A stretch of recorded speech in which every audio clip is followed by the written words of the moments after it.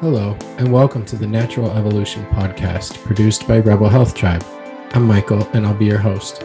Together, we will be hearing inspiring stories of healing and transformation, learning from some of the brightest minds in the world of functional medicine and holistic wellness, and exploring the world's best health-related products, services, tools, and resources.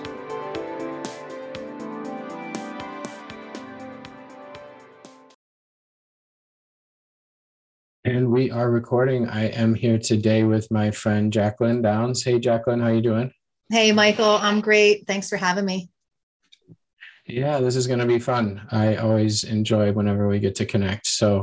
And we're going to talk about functional fertility today and unresolved and unexplained infertility and things that people might not realize are going on when they're having trouble conceiving or having hormonal issues that are leading to infertility. Before we get started, though, I want to introduce Jaclyn. She works with clients and practitioners to determine root causes of hormone imbalance and create personalized plans of action based on genetics, health history, diet, lifestyle, and biochemistry. And she is also the author of the soon-to-be-released book, Solving Unexplained Infertility, Your 12-Week Functional Fertility Plan, which I've been kind of behind the scenes watching that come to fruition. So I'm excited to see the new steps going along and can't wait for it to be out. Me too. Me too. It's been a long process. I'm sure. I know what goes into writing a book, and a lot of people have tried to convince me to do it, and I haven't been brave enough yet. So kudos to you. Yeah, thank you. I'm super excited because I've gotten really good feedback from all the beta readers. So I have high hopes for it.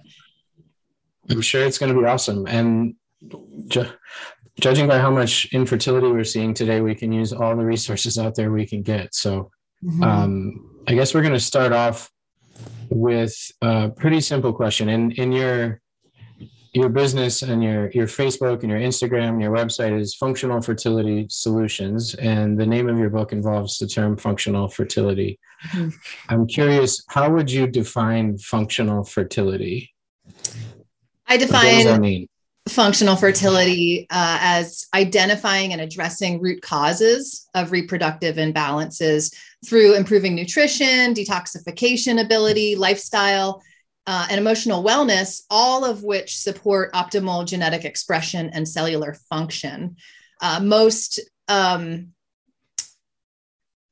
fertility treatments and protocols these days just involve forcing hormones into certain levels to achieve pregnancy, but they're not getting to the root cause of why the hormones are out of balance in the first place. And so my book describes a lot of different reasons or root causes for hormone imbalances. And really, it comes down to cellular health, because the eggs and the sperm are cells, and they are the most vulnerable to oxidative stress, especially the mitochondria. And if the mitochondria, if you just a little, science lesson, they're the little powerhouses of the cells that generate ATP. And it is only the mother that passes on the mitochondrial DNA to her baby. And so we want to make sure that the mom has optimal functioning mitochondria. And if the body is not producing energy well enough for her own needs, it's going to know that now is not a good time to we don't have enough energy to make and grow a baby. So protecting the mitochondria is super important. That makes sense. And I was fascinated when I learned that the mitochondrial DNA only comes from the mother. A lot of things are shared in the genetics, and that is one that is not. So that's like a huge, important point for mom. And yeah, when I first started learning all this stuff around functional medicine and natural health and hormones and such, I realized that infertility, both with women and men, is kind of the body's response to them living in an unsafe or unfit for a child kind of environment or way, right? Like, it's like, this is not a good place for a baby, so we're going to turn off your ability to do that, right? Yep. That's oversimplified, but that's kind of nature's way of saying this is not a place for a child, or a time for a child, or an environment for a child, or anything like that. And then I thought, they do tons of these infertility treatments that are like in vitro, the IVF stuff, or like you said, forced hormones and all these kind of things. And I was like, is it really a good idea to be overriding nature's, warnings? It's like turning off the light on the car that says your oil is not going to work, and then you just keep driving and drive faster. Are there consequences to that? Like, I don't know any statistics or anything, but are the pregnancies that are achieved via these IVF and the hormones and all these kind of forced medical ways, are there more issues there than with pregnancies that are not done that way? I actually have references to PubMed articles on this with assisted reproductive technologies. That's kind of the whole field of it. You can call it ART. That's the term for all of those things? Okay. Yeah. The statistics show that there is a higher incidence of learning disorders and autism and childhood, allergies and that kind of stuff, because you didn't address the health of the mother, and you can't pour from an empty cup too. So you can achieve the pregnancy, but statistics show that ART results in children with higher needs. Not all of them. And I guess I didn't word that correct. No. Yeah. But a higher percentage versus non-ART pregnancies are going to have some sort of higher need or health issue. And you named a few there, and I would guess if they studied more of them, they'd find more correlations too. Like, I'm not going to put words in anybody's mouth, but I'm sure that not every different type of condition or disability or thing has been studied. But I always wonder that. I'm like, man, because it's like, turning off the warning light and then putting the baby in there and being like, okay, go, keep doing the same things you were doing, and then carry this baby the whole time that you're doing the same things you were doing. And so it always just, once I learned this stuff, it just didn't sit well. I was like, that probably isn't the best idea. And so but a lot of women, and I'm not trying to blame anybody out there, so if anybody hears this, that's not my intention at all, because a lot of people don't even know that there's another way. Like, most women or couples, if they go to the doctor and they're having trouble with conceiving a child, that's going to be what's put in front of them, right? Yep. Just like birth control is the first and only step for, irregular periods and period problems. Yep. Yeah. So it's not your fault. Like, everybody does the best they can do with what they know and what they have. So what we're trying to do today is let them know that there are other ways to resolve these things. So functional fertility is, like you defined, kind of a functional medicine approach geared specifically towards fertility. And I heard you mention oxidative stress, and that this is what is kind of the leading factor when it comes to poor cellular health and infertility on that level. People have probably heard of antioxidants. They've probably heard of oxidation to some degree, maybe if they work with metal. What is oxidative stress in the body, and how is it relevant to fertility?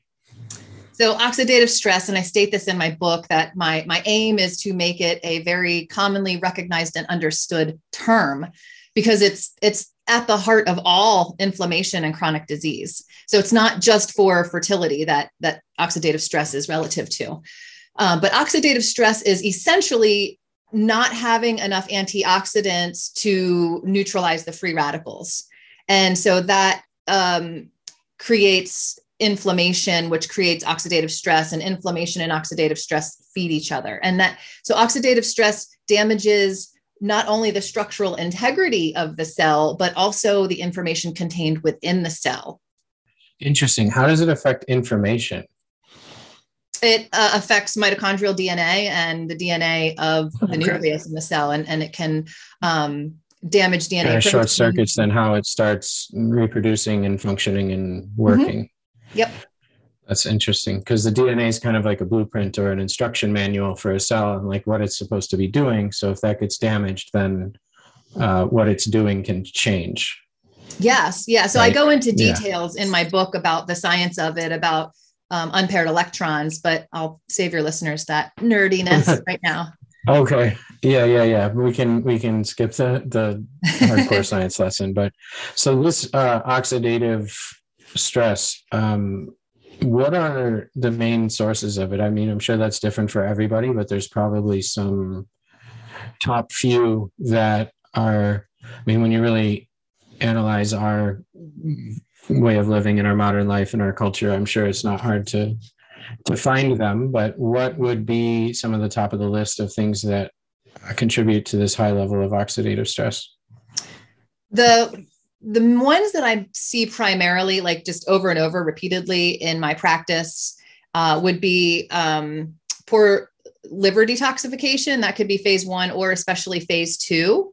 And especially with the toxic soup of a planet that we live in, we really need to be able to have effective detoxification, because if you can't detoxify, then you're not going to be able to have hormonal balance, because you need to detoxify your hormones as well as the environmental toxins that we have. I'm also seeing iron dysregulation as a big factor. A lot of women are told they're anemic, but they're eating meat and they're taking vitamins.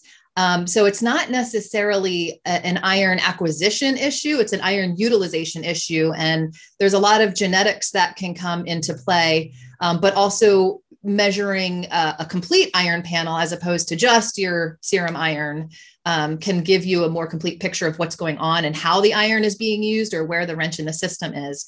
Another one that is huge, which so many people seem to have, is poor fat utilization. So fats, you need fats to make hormones. You need them to make all of your sex hormones and all your stress hormones, as well as to protect your brain and a lot of other functions in the body. And so if you are not properly using your fats, you're not going to be able to make those hormones. You won't have the raw materials to make the hormones.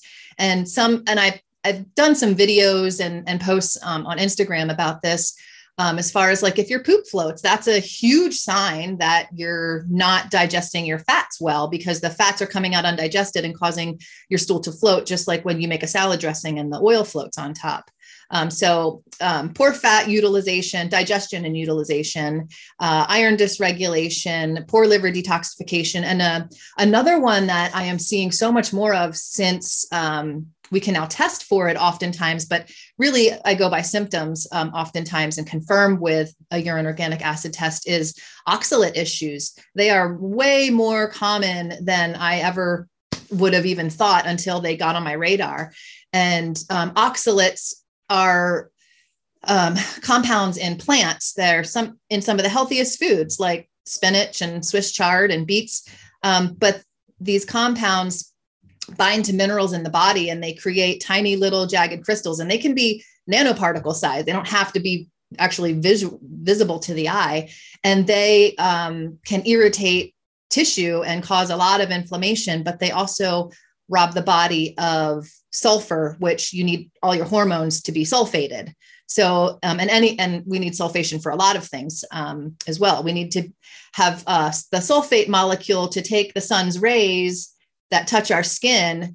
We need sulfate in order to turn that into vitamin D. So a lot of people could have vitamin D deficiency because they actually have a sulfate deficiency. And that may or may not be because of oxalates. Hyperoxaluria is the medical term. Interesting. And sulfates in foods come from where? Yeah, wines and dried fruit are like the two primary sources, but those are sulfites, and your sulfite turns into sulfate, which is the molecule that we need. Stephanie Seneff, she's like a triple PhD at MIT. She calls chat with her once and was jaw on the table most of the time. Yeah. She calls sulfate the most important molecule you've never heard of. It is used for so many important things, and oxalates compete and hijack the sulfate in the cell. Interesting. Sulfur in some form? Yes. Yeah. So sulfation is one of your phase 2 liver detox pathways. So you want to make sure that you have enough sulfate to keep that pathway open. But sulfite uses the SUOX gene and molybdenum and some B vitamins to convert sulfite, which is the not good form, into sulfate, which is the critical form that we need. Okay. So I know that there's a lot of other like on the rise chronic health issues that probably start to, I mean, everything affects everything. So like what I've noticed in interviewing a lot of people on a lot of topics related to health over the last however many years is that regardless of what like niche we're talking about, like today we're talking about fertility. The last recording I did was with Dr. Jaclyn Brighton, actually talking about perimenopause, and then there was one on psychoneuroimmunology and like mental emotional health related to inflammation in the body. On the broad level, most of the things that cause the problem that we're talking about on the interview or the podcast are relatively similar. And most of the things that solve the problem are relatively similar with some specifics that might change for specific problems. So something like mold comes up in every webinar we do now. That somebody in the audience is asking questions about mold and mycotoxicity. And I honestly, like 10 years ago when I got in this field, I don't remember hearing about mold very much. And over the last 10 years, it's gone from like this fringy topic of really chronically ill people on the edge of the functional medicine world that kind of nobody knew how to deal with them or help them. And they would have all these wild symptoms to like, it's probably the thing that we get asked about the most now on the webinars is mold and mycotoxicity. So that'd be a topic of a whole nother interview as to like what the hell's going on and why is there so much more of it now. But how does something like mold or mycotoxins affect one's fertility? I have a whole entire chapter in my book on that. And I just want to rewind real quick. I want to listen to that interview on psychoneuroimmunology because I actually mentioned that in my book and how, you know, once I learned about that field, it just put the science to the woo-woo kind of, and I was really intrigued by it. So I discussed that a little bit. I think it's a +1 for like the longest word in the health industry. Right. Yeah. It's like a 5 million point word on Scrabble. Yeah, but it definitely encompasses a lot too. So my book definitely talks about the limbic system and you know the nervous system and how that interplays into fertility and fertility challenges. But mold and mycotoxins, there's numerous ways that can affect the body. So first off, you have this unwelcome guest that's just in abundance in your body, and that stresses out your body and puts it in an alarm state. But second, certain mycotoxins, especially like Aspergillus niger, produce oxalates in the body. So if you have an overabundance of certain forms of mycotoxins, they're going to actually produce oxalates. And then, like we just talked about, that's going to create inflammation and oxidative stress and hijack your sulfate. And also that affects your estrogen and can lead to things like endometriosis and fibroids and all the other fun things that estrogen dominance comes with. But also mold stimulates the mast cells to release histamine, and histamine and estrogen feed each other. And so that causes estrogen dominance and all of the other symptoms I just mentioned. So it's like a 3 or 4-fold whammy, I guess I should say, when it comes to mold and mycotoxins affecting your fertility.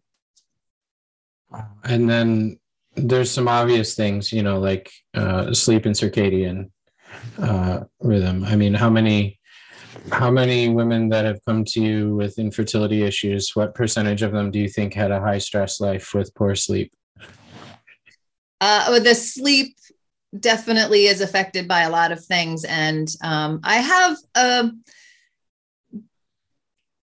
trying to think, I would say a majority of my clients do not sleep as well as they would like, for sure, a large percentage. And I think the ones that do say they sleep relatively well are still probably pretty young in their 20s. So, you know, I'm like, well, that's good. You know, I'm glad that we're addressing these things now before you would have that factor to add in and compound the situation. I remember sleeping in my teens and 20s when you could like sleep and like a marching band could come through the room and then you would remain sleeping. And now if somebody like 3 buildings away from me like turns on their water at 3 a.m, I'm awake. And I'm kind of jealous. I remember And you could like people could just walk in the room and walk out and whatever. And yeah. So anybody out there listening that's that young, enjoy your sleep and your pain-free days of not having random strange soreness. I actually have an Instagram post that I'm going to post at some point in time. And I say it in my book that pain that is not structural, as you know, with your bones, you want to consider oxalates, especially if you have painful sex or vulvodynia, which is burning in the vulva area, or endometriosis, or any kind of bladder or urinary tract issues. Why so much now? Oxalates. Like, why are oxalates so much of an issue now? Or like, what's most contributing to that?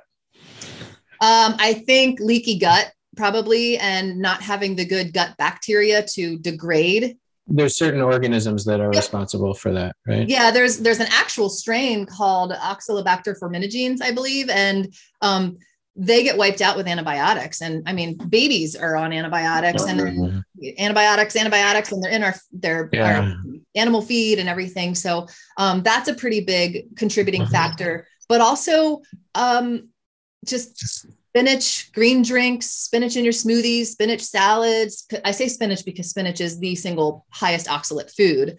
But I don't believe that our bodies were designed to have 2 handfuls of spinach every day, 365 days a year, regardless of where you live on the planet. On top of a lot of nuts. Almonds are really the highest oxalate nut, but they're still only about half as high as spinach in oxalate content. So that combined with... somebody's lacking these bugs. If somebody's lacking these bugs and they're eating tons of foods that are pretty high in oxalate, that's going to be a problem. That's going to be like a double problem for a lot of people. Yeah. So what other than spinach? Can you throw out a few more that are pretty high up there on the list? The top 5, I would say, are spinach, Swiss chard, beets. That's with the beet greens as well. So never in a million years as a nutritionist did I think I would tell somebody to stay away from spring mix, but the more you know, because that's primarily what's in spring mix. And then rhubarb is really high, but I usually only say rhubarb to like the plain community that does actually eat a lot of rhubarb. I know that like in England, they eat more rhubarb than in the United States, but rhubarb's pretty high. And then sesame seeds. So a lot of people that eat hummus. Hummus is really healthy for you, but it's made with tahini, which is sesame seed paste. So sesame seeds are pretty high in oxalates. But if somebody's on a gluten-free diet, I use the caveat with almonds because, you know, you're cutting out the wheat and you're using the almond flour for cookies and muffins and breads and pancakes and all kinds of stuff. So you definitely want to keep that in mind if you're gluten-free, to just kind of dial it back a little bit. I'd like to briefly interrupt this conversation to let everyone know that we've got a free downloadable Foundations of Wellness Starter Kit that's available for you right now over at www.rebelhealthtribe.com/foundations if you'd like a little help organizing and implementing all you're learning from this podcast. A gift from our team over at Rebel Health Tribe, producers of this show. And now, back to your episode.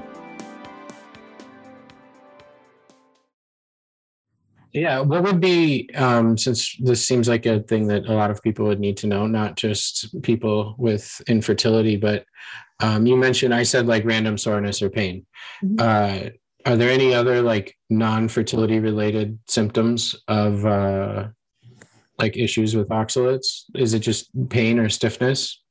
No, it can be skin issues, rashes, vertigo, because the oxalate crystals can get in the ear canal and kind of throw off and cause vertigo. They can get sequestered in your thyroid. There were actually a bunch of autopsies or studies done of autopsies in maybe like the 80s or something. And the older the person was, the more oxalate crystals they had sequestered in their thyroid. So you could have hypothyroid issues, not really having anything to do with the thyroid hormones, which probably is. If you have oxalates, then you're going to have hormone imbalances, but it could be because the oxalates are getting sequestered there and affecting the functioning of your thyroid.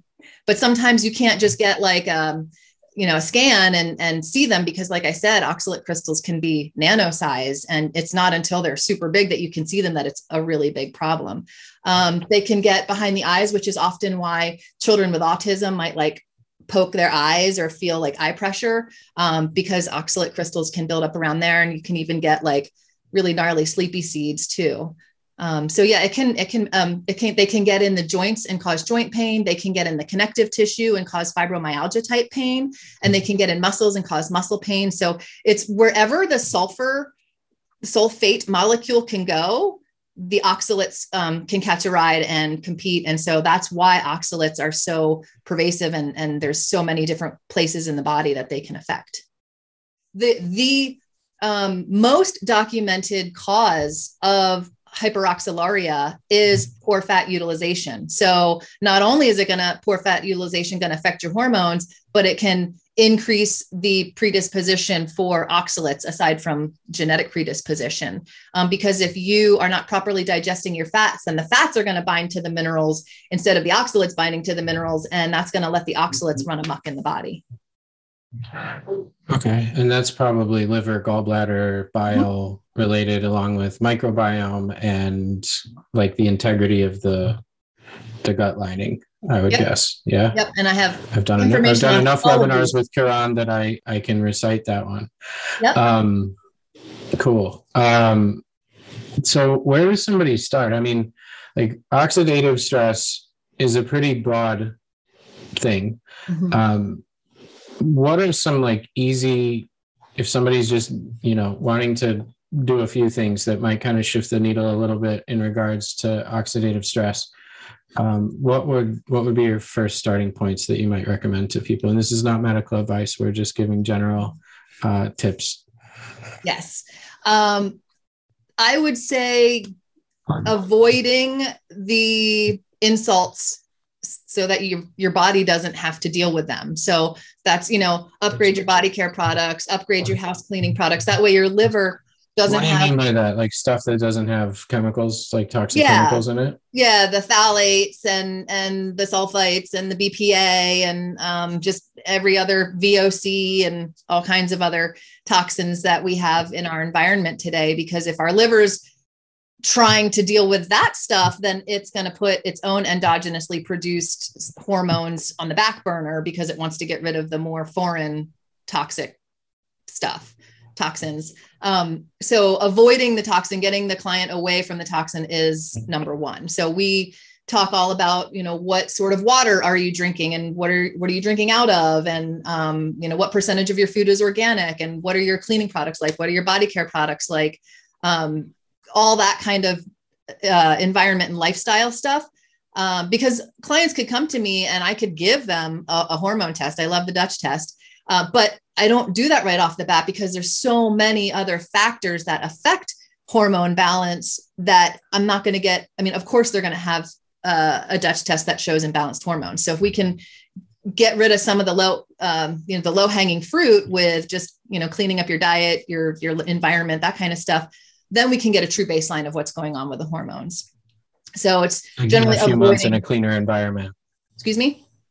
So give it like a few months in a cleaner environment before running the test. Yep. Yeah. And then as far as detoxification goes, going from a bottoms up approach. So you want to make sure that you are having at least one bowel movement every single day, because a lot of people just decide, especially in January, I'm going to do a liver cleanse. And then they go and they get all these herbs for their liver. But if they're not eliminating every day, then the liver is going to push out all those toxins and they're just going to get recirculated back into the body. And that's not solving anything. So step one is to make sure that channels of elimination are open, which you can even do with a drainage kit or detox kit. I like the Picano one.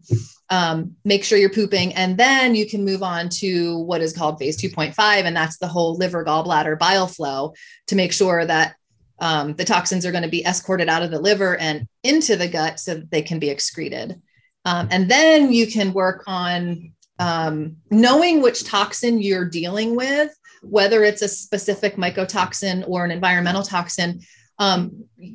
It's really helpful because then you can know which phase 2 liver detox pathway you really want to support. So a lot of functional medicine doctors are saying, oh, you have mycotoxins, let's just give you some glutathione and you'll be good. But actually glutathione, there's 2 mycotoxins, aflatoxin A1, ochratoxin A and aflatoxin B1 are primarily cleared through the glutathione pathway, glutathione conjugation pathway, but so many more mycotoxins are cleared through the glucuronidation pathway. So knowing which toxin you're dealing with can really help you to get precise in the method of detoxification that you want. And I'm going to give that credit to Dr. Neil Nathan, Beth O'Hara, and my colleague, Emily Givler, because they really did a deep dive into the research. So then you can use that with genetics too, because maybe you have genetic predispositions in your glutathione conjugation pathway or your glucuronidation pathway that might need a little extra support. So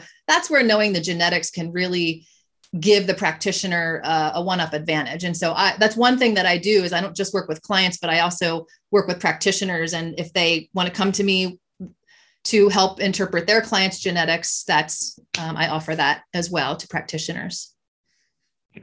Very cool. And okay, so there was a lot though. It's basically removing the things that are causing the harm as much as it is adding anything out or adding anything in or doing more.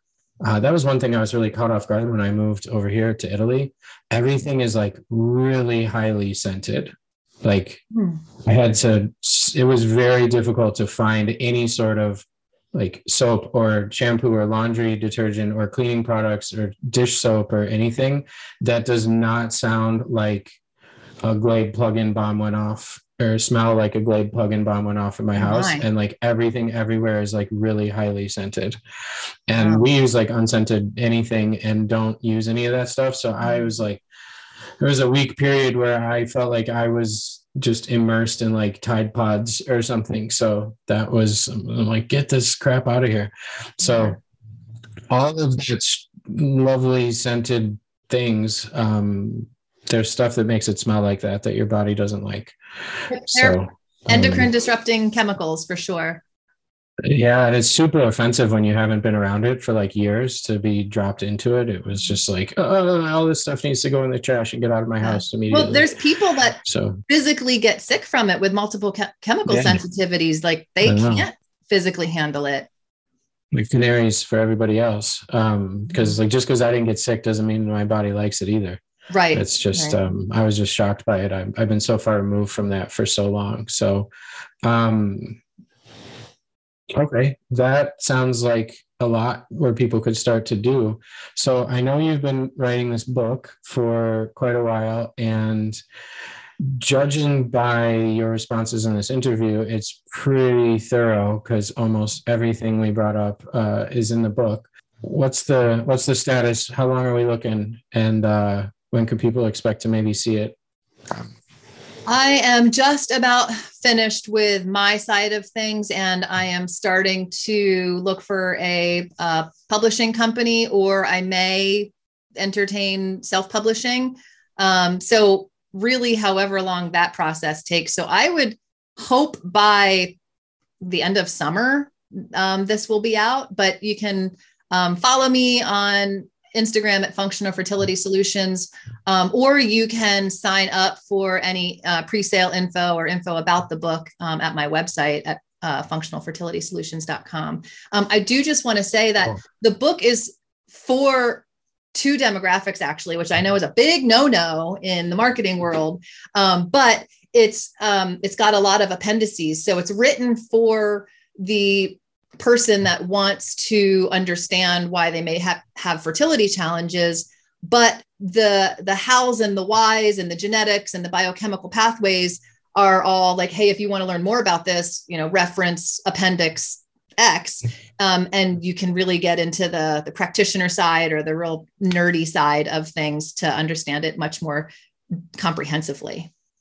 That's pretty clever. I wondered how you were going to do that because that's like a big, and not only just writing books, but like when I put out any sort of content or do any sort of thing, I get reprimanded immediately if it's not honed in on like one exact super honed in like avatar of a person where what practitioners might be looking for in the book, and what, a woman who's struggling with fertility and is not a health practitioner looking for would be completely different. So that's a really clever way to do that without writing 2 books. Yeah, it was going to be 2 books. Would be exhausting. Yeah, but Dr. Steven Sinatra was one of my beta readers, world-renowned cardiologist, author of like 25 books. And we talked about this. And he said he did that with, I think his like metabolic cardiology book or something. And he said it went over really well. But this day and age, the line between the patient and the practitioner, what they know, is really getting smaller because much more so many blurry. people are advocating for themselves and educating themselves. And I know we get a lot of clients who want to understand their genetics and want to know why and want to know what they can do and the science behind it. And so that's there. So it's for the average person that just wants to educate themselves. And even if they don't have to turn to the appendices either, but it's also a guidebook for practitioners to be able to reference if they have a challenging client or they're kind of stuck. It will provide practitioners with more and sharper tools for their toolbox as well. Cool. So whether you are a woman or a couple having fertility issues, or you're a practitioner, a doctor, a coach, or anybody that works with women having fertility issues, this is going to be a must add to your bookshelf. And I'm, like I said, when I read and hear the statistics around infertility, it's like mind blowing. Mm-hmm. And the same goes for a lot of things, neurodegenerative disease and autism. And like, there's a lot of things that if you want to get really freaked out, you can go look up the statistics on these things and the arc at which they are increasing. Mm-hmm. And they all lead to a point in the near future where things are going to be unmanageable and unmanageable for some of the chronic diseases. And then like not having enough humans for the fertility issues. And so it's really, really important that content like yours and the guidebook you're going to be putting out get published and get in people's hands, because like we mentioned back at the beginning, like women aren't given choices. Like nobody's going to talk to them when they go to their OBGYN and tell them, oh, you might be having issues with this or this or this. No, it's here's your solutions. Here's your IVF. Here's your hormones. Here's this. And we need to shift the conversation on that. And, it starts with people like you doing this work and putting it out there and more women hearing about it. And, social media has been huge for this. I've heard that I'm too old to TikTok, but I've heard TikTok's killing it with women's health stuff and also a whole bunch of other topics. And then, your Instagram is a good place to go for content. I see your videos on there, and kudos to you for making them. I know we had chatted about your love or not so love for making videos, and now I see a bunch of videos coming out. So that's exciting to see. So it's at Functional Fertility Solutions on Instagram, / Functional Fertility Solutions on Facebook, and functionalfertilitysolutions.com on the web.